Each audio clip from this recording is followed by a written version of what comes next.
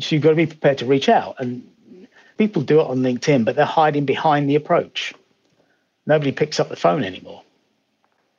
They say cold calling is dead. Long live cold calling.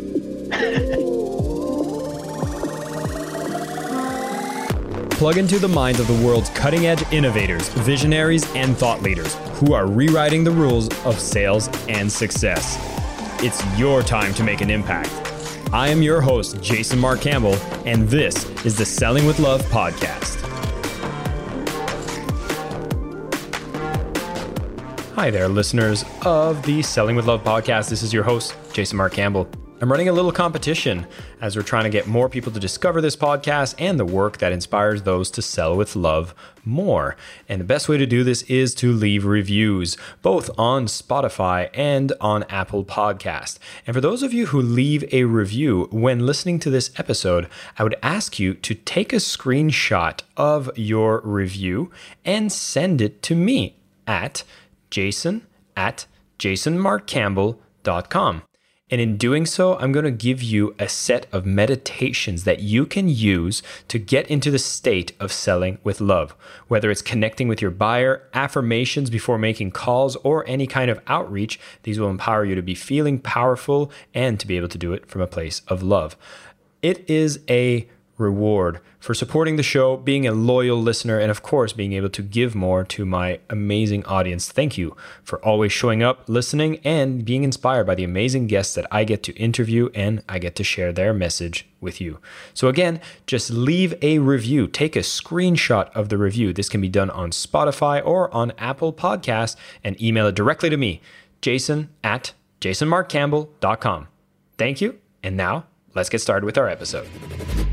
Hi, everyone. Welcome back to the Selling with Love podcast. This is Jason Mark Campbell, and today I have a guest that's, my God, we started already into our conversations geeking out about sales before our introduction was even made, but I want to make sure that he is properly introduced and we can get into this conversation where you can all listen in and learn a bit more about how sales has changed over the years, the differences that exist when you start selling for larger corporations, and really some of the things that were annoying actually in a long time ago in sales can still bother us today, and how there's a better way we can do sales. And hopefully for everybody on this conversation are going to adapt some of the better qualities and principles in sales that'll make you more effective and a lot less annoying, but also not compromising on the results that you want.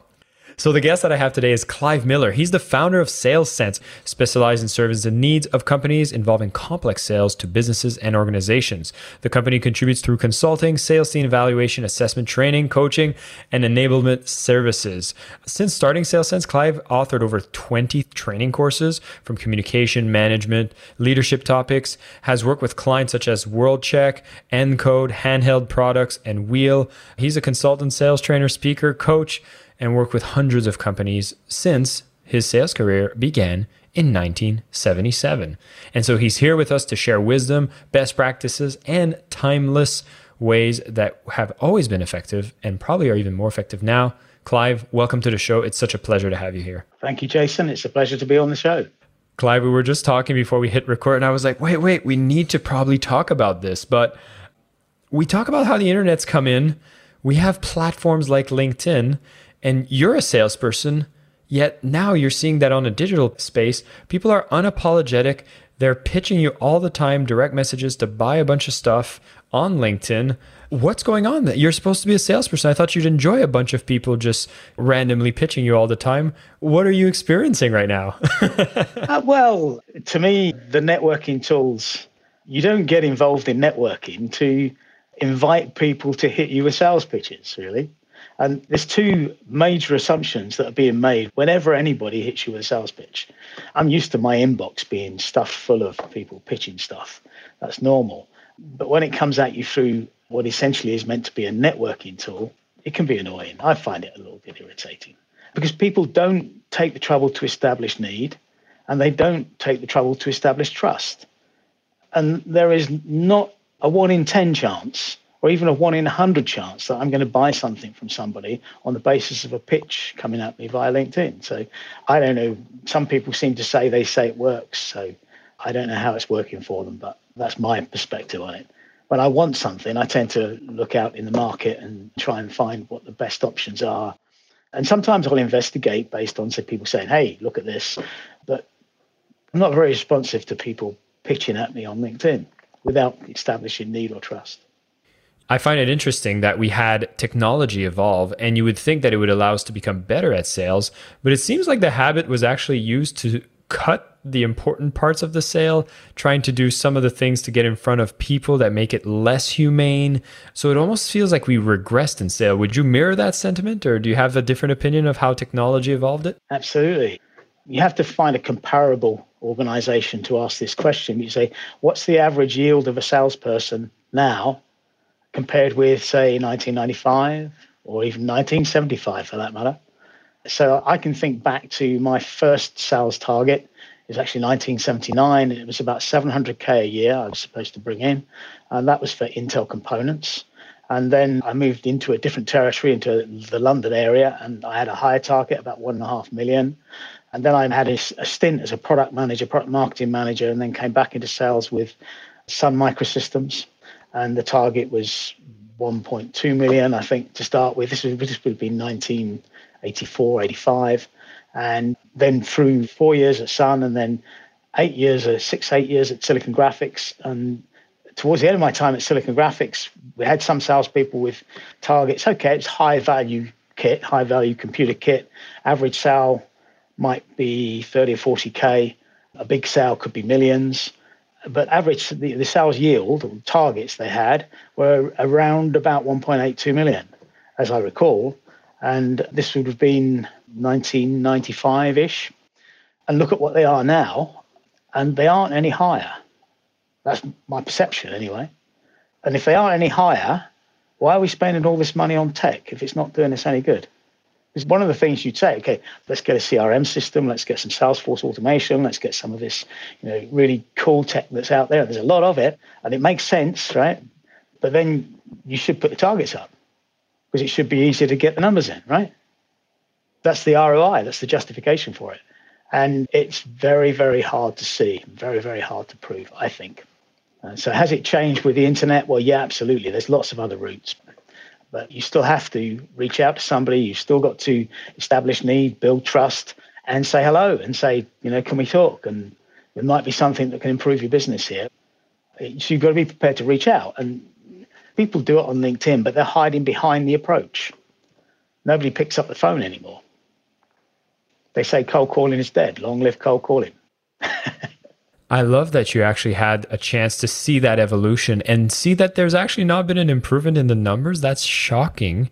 And you sell something that's quite different than my experience. I mean, I've been more in the B2C side, very quick cycle of sales. And I'd just be curious to know, how was the cycle of you selling technology product? Can you give us an example of what a sale would look like if you're going out there and selling? I don't know what a typical price point of a product was, but you'd go out there, you'd have a list of clients, you'd have to find a potential client. What would that look like? It's a difficult question to answer because you have to settle on one particular example. The main difference that you have between B2C and B2B, if you're selling to a person who's buying on their own behalf, you're talking to a decision maker. Or perhaps you're talking to a couple, so it's a good idea to have them both there, right? But it's not very complex. They can say yes or no. And they can say yes or no on the basis of an emotional connection, what their wants and needs are, all sorts of things. So you have a much more direct conversation. In a B2B scenario, depending on the scale of what you're selling and the discretionary spend capability of the people you're talking to, there could be anywhere from one, let's say I'm selling a laptop to a CEO, and most CEOs, it's well within their discretionary spending. It's just up to the CEO to decide what they're going to buy in terms of personal tech. Or you could be trying to sell something that has an impact on the whole business. And if you're selling something that has an impact on the whole business, then every corner of that business is interested in whether it's any good or not, right? So you've got a whole plethora of influencers and decision influencers. I divide them up. There's the official decision maker. The official decision maker has always got, even if it's the stakeholders, the investors, they've always got a boss of some kind, right? I call it the person who doesn't necessarily overrule the decision, but could, if they wanted to, call that veto. There's usually an appointed assessment team. So You don't just rely on your judgment when you're in a senior position to say yes or no. You get a team of assessors that are supposed to investigate all the details and give you recommendations, right? And then you have the users, the people who have to get their jobs done with what gets bought. And then you have, outside of that, you have people who are not necessarily directly involved, who have a stake or an interest because of their personal connections or their friendships, or they're a consultant. I often do this as a process in a classroom, say, who else? And of course, the opposition is the competitive sales guy has got to be in there trying to influence it, right? If he's not doing his job, or if he or she is not doing that, they're not doing their jobs. And so you too have to be on that influencer network, if you like. Then you have the approvers, right? They're the people who have to make sure that the organization's policies and procedures, rules are followed.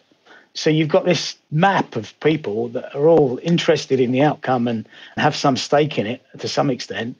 And you say, well, do you understand how the decision's going to be made? Well, it's pretty difficult to really know. That's what faces a B2B sales guy. That's why it can take simple things, might just take a quick decision, 1 or 2 days, but it could be 5 years. So if you're selling a fleet of aeroplanes, for instance, that's quite complicated, quite a big decision. It's planned well in advance. If you're buying anything that impacts the whole overall business performance, so if it's a business that is going to make a change that could make or break their business, or certainly contribute to their performance in some way, you can bet they're going to take it fairly seriously, and it can be a long sales cycle. So that's the major difference that you'll experience going from B2C to B2B. I find that it's such an interesting management of so many different personalities, emotions, a life system of the business itself. It definitely adds a level of interestingness to a single sale. And, as a representative, it's like every sale has a lot more weight than when you're just working through numbers in the B2C world, which out of personal interest, I'd love to know, Clive, if you have one of your favorite sales, like, I don't know if you're in a liberty of disclosing this, but do you have one of the sales you've made, one of these big complicated sales that you were like, that was a celebration of success and a joy of going through that process? Does any example come to mind? In my day, so I've worked for myself for 25 years now, most of the time anyway. So the last time I carried a quota, I had a team. It was 1996, and I had a team of about 26 people. And that full year, 1995 it was, that full year, we did 39 million with 25 or so salespeople and some other people in that net as well. So I can pick some things within there. If you go back to my time in sales, I go all the way back to about 1985, 86. And I'd say I organized an OEM contract with the Raycor group of companies that was worth about 2 million. And that was on the back of having worked with a number of different Raycor companies across the south of the UK anyway. Most people never even heard of Raycor now. They don't exist as they were then. They're all called different things. It was kind of a huge, technically orientated company. The last bit of it, I became part of Thales. They were manufacturing the Army radio systems, the Army communication systems. And so I'm thinking of the Raycor OEM agreement, which was prior to that. The radio system thing with Raycor was after I left and became a sales trainer, and that was training sales teams within the Raycor organization. That was about 99, 2000, somewhere around there. So I'm not sure if I'm answering your question, really. How long did the OEM contract take? About 3 years, all told, because it was a realization that they were buying enough of the stuff to make it worthwhile having an umbrella agreement. And then somebody with a vision inside their organization and a vision inside our organization to put the two things together. And so you're more like a project manager. There are lots of stereotypes in selling. The classic is the used car salesman. It's not fair, really, but if you're a used car salesman, you can't let them get off the lot, because once they've gone off the lot, you've lost them, right? So it's a whole different dynamic.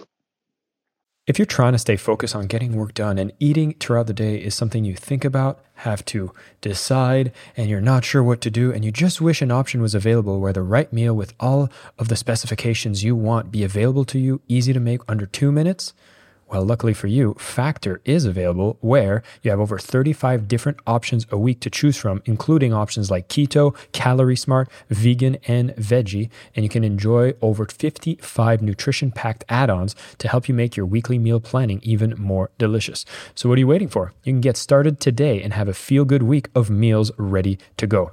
Factor is the perfect solution if you're looking up for something fast that's upscale option done very easily. It's flexible on your schedule where you can get as much or as little as you need by choosing 6 to 18 meals per week. Plus, you can pause or reschedule your deliveries anytime.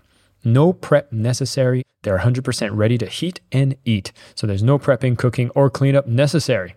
Head to factormeals.com/sellingwithlove50 and use code sellingwithlove50 to get 50% off. That's code sellingwithlove50 at factormeals.com/sellingwithlove50 and you'll get 50% off. Not bad. Did I answer your question in some sort of way? You made me even more curious about how these deals work, but it's like you spend 3 years, you have a vision. It's almost like every sale is a little business plan of an idea, a vision, and then bringing together a team, solving a giant problem with a unique solution that's within the realms of your capabilities, and then just getting all the way to the point of saying like, hey, are we moving forward with this mini business? Like that's how I'm seeing it. And I don't know if that makes sense. That's a wonderful way of putting it. It's exactly right. Yes. So I find that, giving the title of a salesperson in that type of sale is such an underwhelming title because you become a CEO, you become a HR specialist, you become a salesperson, a marketer. You're doing all sorts of things. And I think that I'm hoping for people that are listening are realizing that when you're talking about sophisticated sales individuals for these types of accounts, it's going into a whole new set of skills that you need to develop to be successful into this. And that kind of brings me to the trainings that you mostly do. When we're talking about training people at that level, what are some of the things that we should be paying more attention to? Already, I think I've picked up that the technology doesn't play as big a role as we think, but what are the things we should continue to pay close attention to when we want to be great, sophisticated sales individuals? It's almost a whole career development thing. It depends where you're starting from, really. Not all my customers are involved in what I call a complex sale, where everybody in the customer's organization is interested, everybody in the seller's organization is interested. So it's high value, complex sale, down to what I call warrior selling, which means that you got relatively low value and you can do everything yourself. So, and if we take it down to B2C level, you can go down to, well, somebody in a shop is selling. Somebody who's a shop assistant is still selling, right? And they have an impact on the results that they get. Right the way through to somebody who effectively is called a salesperson, but is selling IBM in the old days, IBM mainframes or a data center refresh, let's say, which perhaps costs a couple of £1 million. And yes, you're orchestrating a major project. And it's a bit like making a film because you pull together a bunch of people who work on that particular project and you either succeed or you don't. And then you all go to the four winds again and you start on another one. Or maybe you're doing 2 or 3 or 4 in parallel. So, yeah, it's quite a complex job. So, I mean, there's a big difference in what you get paid for it as well. So. And when we look at the world of sales today, you did a lot of these complex sales back in the past. Are we seeing that the level of complexity of deals is getting even more complex? Or do you feel like the technology and the types of problems we have today can be solved with less sales involvement? What are we seeing? In the old days, B2B customers used to need the salespeople to be a source of knowledge, to be a source of information. So in my first sales job, I drove around in a Cortina estate and the back was jam-packed with white papers and component manuals and books that describe all the technical details of the stuff. And so part of your token for entry, quite often the engineers would come out to your car in the car park afterwards to see what they could lift out of the boot that they were interested in, right? And that was kind of a token of access. This is for electronics components. And so today that's changed vastly because there is no longer a need for the customer to talk to salespeople like they used to be back in the late 80s, which is my early experience. And so unless you are able to get involved in their discussion of the problems that they have, you're relegated to only talking to them when they want to talk to you, which is 3/4 of the way down their buying process. So the only way for salespeople to stay involved is to establish themselves as a thought leaders, expertise, whatever, on solving problems that whatever it is you sell can solve, and get involved with the customers at that stage before they even know they're going to buy anything. There's two kinds of pain. There's the pain when you know you've got a pain and you know there are solutions out there, you're actively looking for a solution, right? So that's one kind of place to go and sell, but that's always going to be down the pipe after they've established their buying process and you're up against competitors, et cetera, et cetera. The time that you can really influence the outcome is much earlier when they know that they've got a pain, but they're living with it, right? They don't know that there's a solution to be had out there. And so that's where the opportunity is before they get to the point of starting a buying process. Otherwise, you're going to be just competing with every other person out there who has the potential to solve that problem for them. And quite often they will have done a study of the market, much as I said, speaking before the recording was on, and I said, well, LinkedIn people come at me without establishing trust or need. You've got to be able to get in and establish that trust and need by talking about the issues that they're trying to solve, and then shepherding in or helping them buy, if you like. There's a lady in the US, I don't know if she's still active, called Sharon Drew Morgan, if I've got her name correctly. And she coined the phrase for this. She called it buyer facilitation, right? And put together training about it and so on. It was very interesting and very powerful stuff. But that's exactly what you have to do. You have to help people buy from the point of view of having a problem and how do you solve that problem. I can talk about this for hours and hours if you want me to.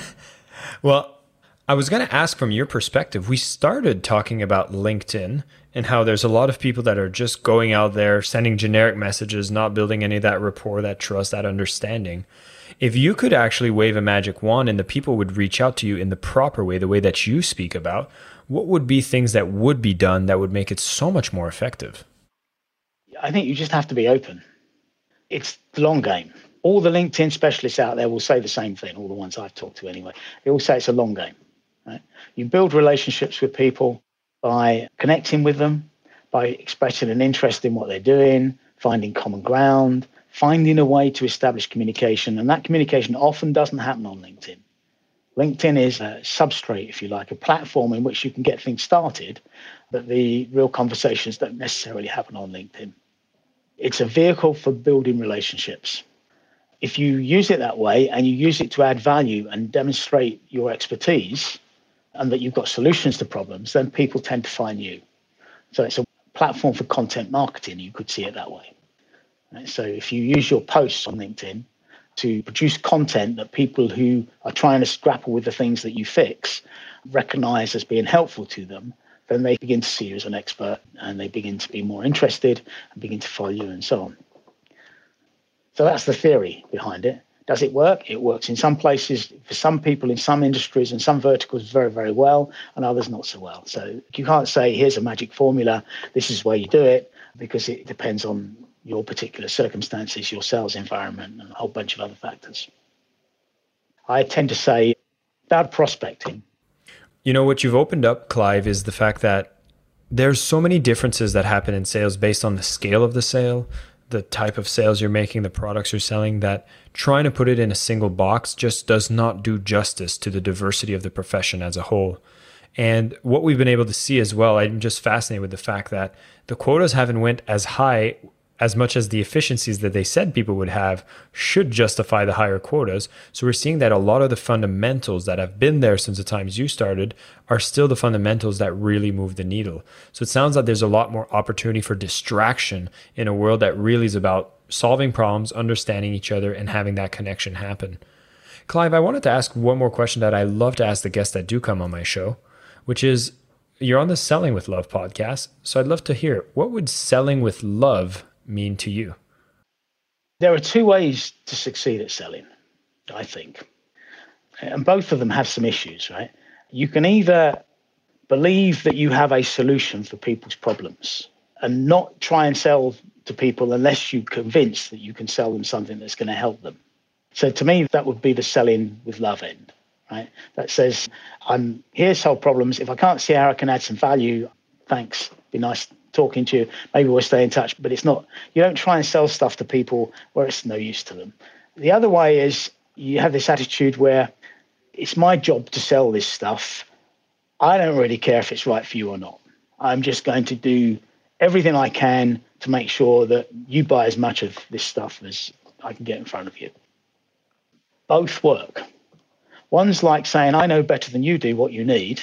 So it's almost like playing God. It's not quite comfortable, is it? Right? The other one is, I don't care whether it's good for you or not. Right? So I've had people with both perspectives in my sales teams going back more than 20 years now, and both have been successful.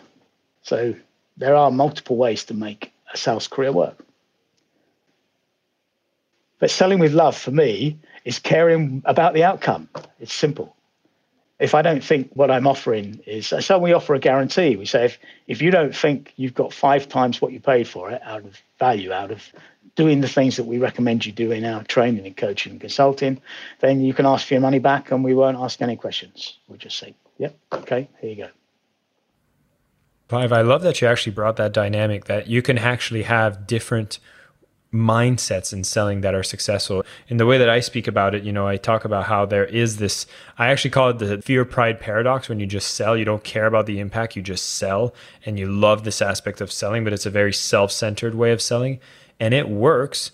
But I am trying to see if more people, although you've challenged my idea here, because when people say like, I'll only sell it when I know it's going to have value, having this dynamic that you suggested here, saying you're kind of playing God, make sure that people don't get delusional with their own beliefs, with the power of their own solution, and want to at least make sure that they keep their foot on the ground and realize that you need to still connect, you need to have conversation, and you need to actually give everyone a chance and to learn more about what they're facing to see if you truly can help them.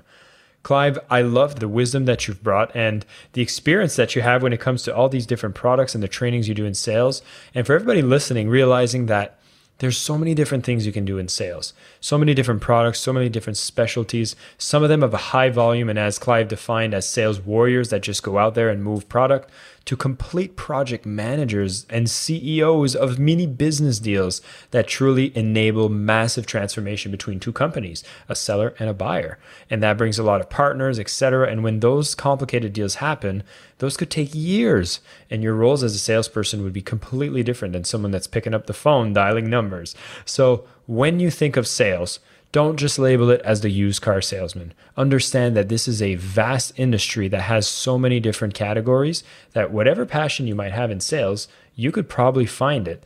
And you'll realize that there's so many people you can look up to, learn from, that can speak specifically to the type of sales that you want to make, and realize that in your business, there's a particular way that you're going to sell, and that's okay.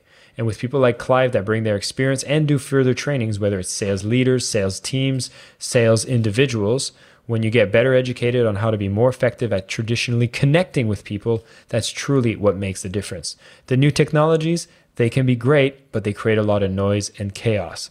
The most important things that still remain is going out there, solving problems, connecting with people, and doing it in a way that solves those problems. Clive, thank you so much for joining the show. Thank you for sharing everything. And everyone here, go sell with love in the way that selling with love means to you. Thank you, Jason, and thanks for that wonderful summary. I am your host, Jason Mark Campbell, and this is the Selling with Love podcast.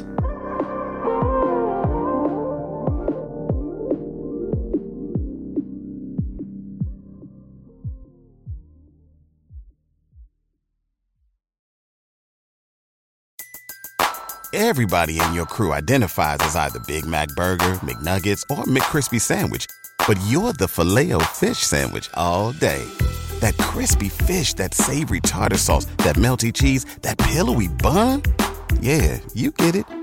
Every time. And if you love the Filet-O-Fish, right now you can catch 2 of the classics you love for just $6. Limited time only. Price and participation may vary. Cannot be combined with any other offer. Single item at regular price. Ba-da-ba-ba-ba.